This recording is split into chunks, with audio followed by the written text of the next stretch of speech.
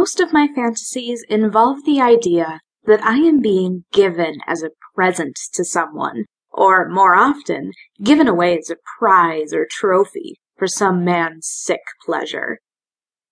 I first started having fantasies like this when I was around 19. My boyfriend used to read Penthouse, and he had a ton of penthouses in the closet. I used to look at them. I really liked the raw display of sexuality.